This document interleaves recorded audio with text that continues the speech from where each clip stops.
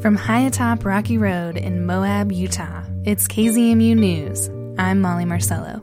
This is your news for Thursday, October 21st. A private investigator is working the homicide cases of Moab locals Kylan Schulte and Crystal Turner, and he's proposing a novel technology to help find a suspect. KZMU's Justin Higginbottom looks into whether satellite imaging can help fight crime in rural communities. Jason Jensen is a private investigator in Utah and occasional guest on Court TV. It was on that program he saw Kylan's aunt. I heard her story, I heard her sincerity, and I could tell from her voice the pain that they were going through. So that very next day, I reached out in social media, offering my services for free.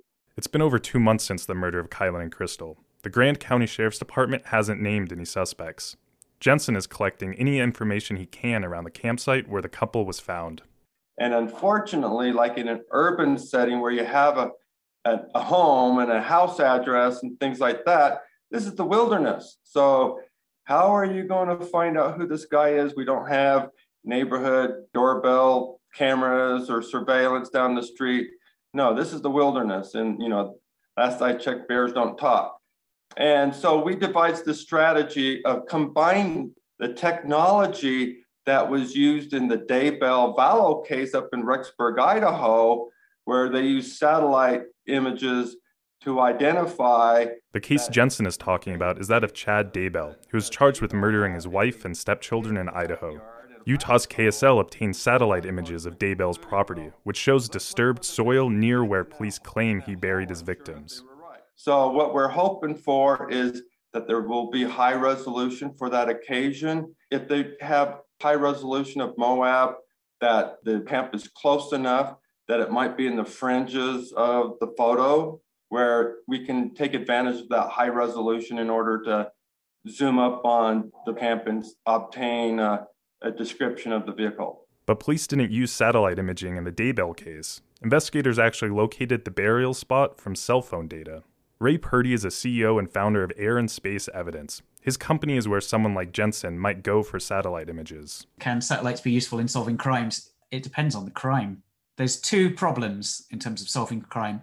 One is getting the satellite data that will actually show the crime. People watch many Hollywood movies and they expect that satellites are constantly going over, taking images all the time of every place, where in reality, the satellites are going over maybe sort of once a day or something like that, so they're not stationed above Utah taking pictures all the time.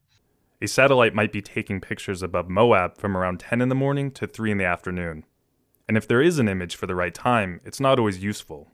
The second problem that you've got, even if you can get the satellite data showing something, you might just about be able to make out the model of the car, or it's a blue car, but the chances are, it's how useful is that information really? But there are crimes where satellite imaging is especially useful. Crimes that take place over months or years. So if somebody's growing marijuana, or if one of the things that we specialize in Europe is people set up illegal waste dumping sites and charge money so people avoid paying tax. And these operate for months or years on end. So, we can find those sorts of things or provide evidence of those sorts of things. Also, because companies receive requests from rural areas less often, they are more likely to archive photos of urban areas. Although that isn't to say you can't get lucky. We did one case where there was a murder and we couldn't find a satellite image of the murder location, but the police had a suspect, and this was in Texas.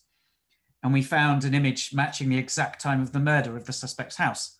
And what was interesting about that was the suspect said he was at home with his car on the drive, and he was in all day, so it couldn't have been him. And we could see very clearly that his car wasn't on the driveway at that time.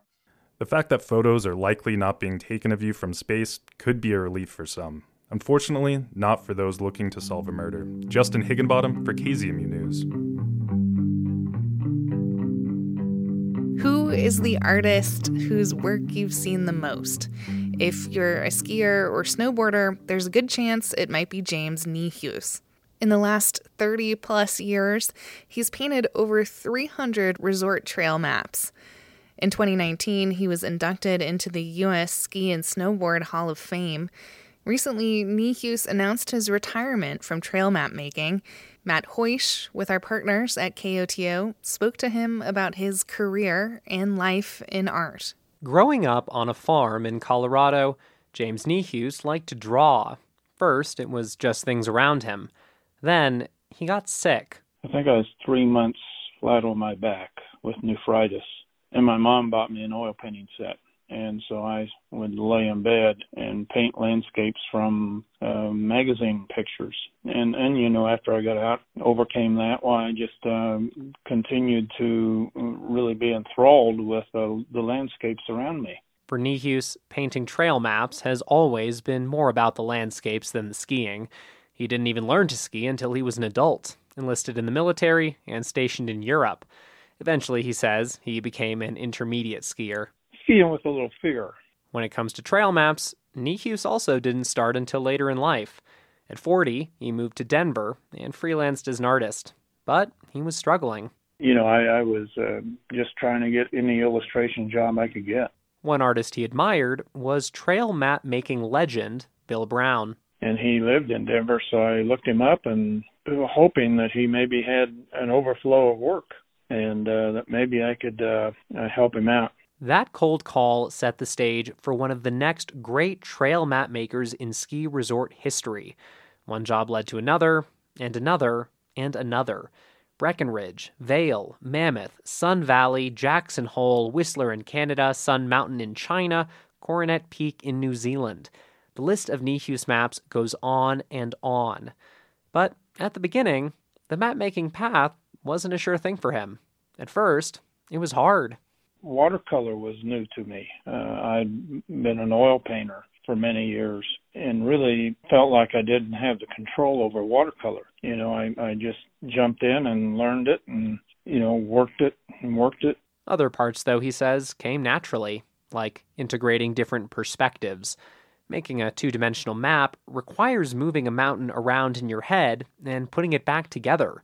Niehues usually starts with aerial photographs, either taken by himself or sent by the resort. It's a lot about kind of rolling back the perspective. In other words, many of mine are traditional with the sky.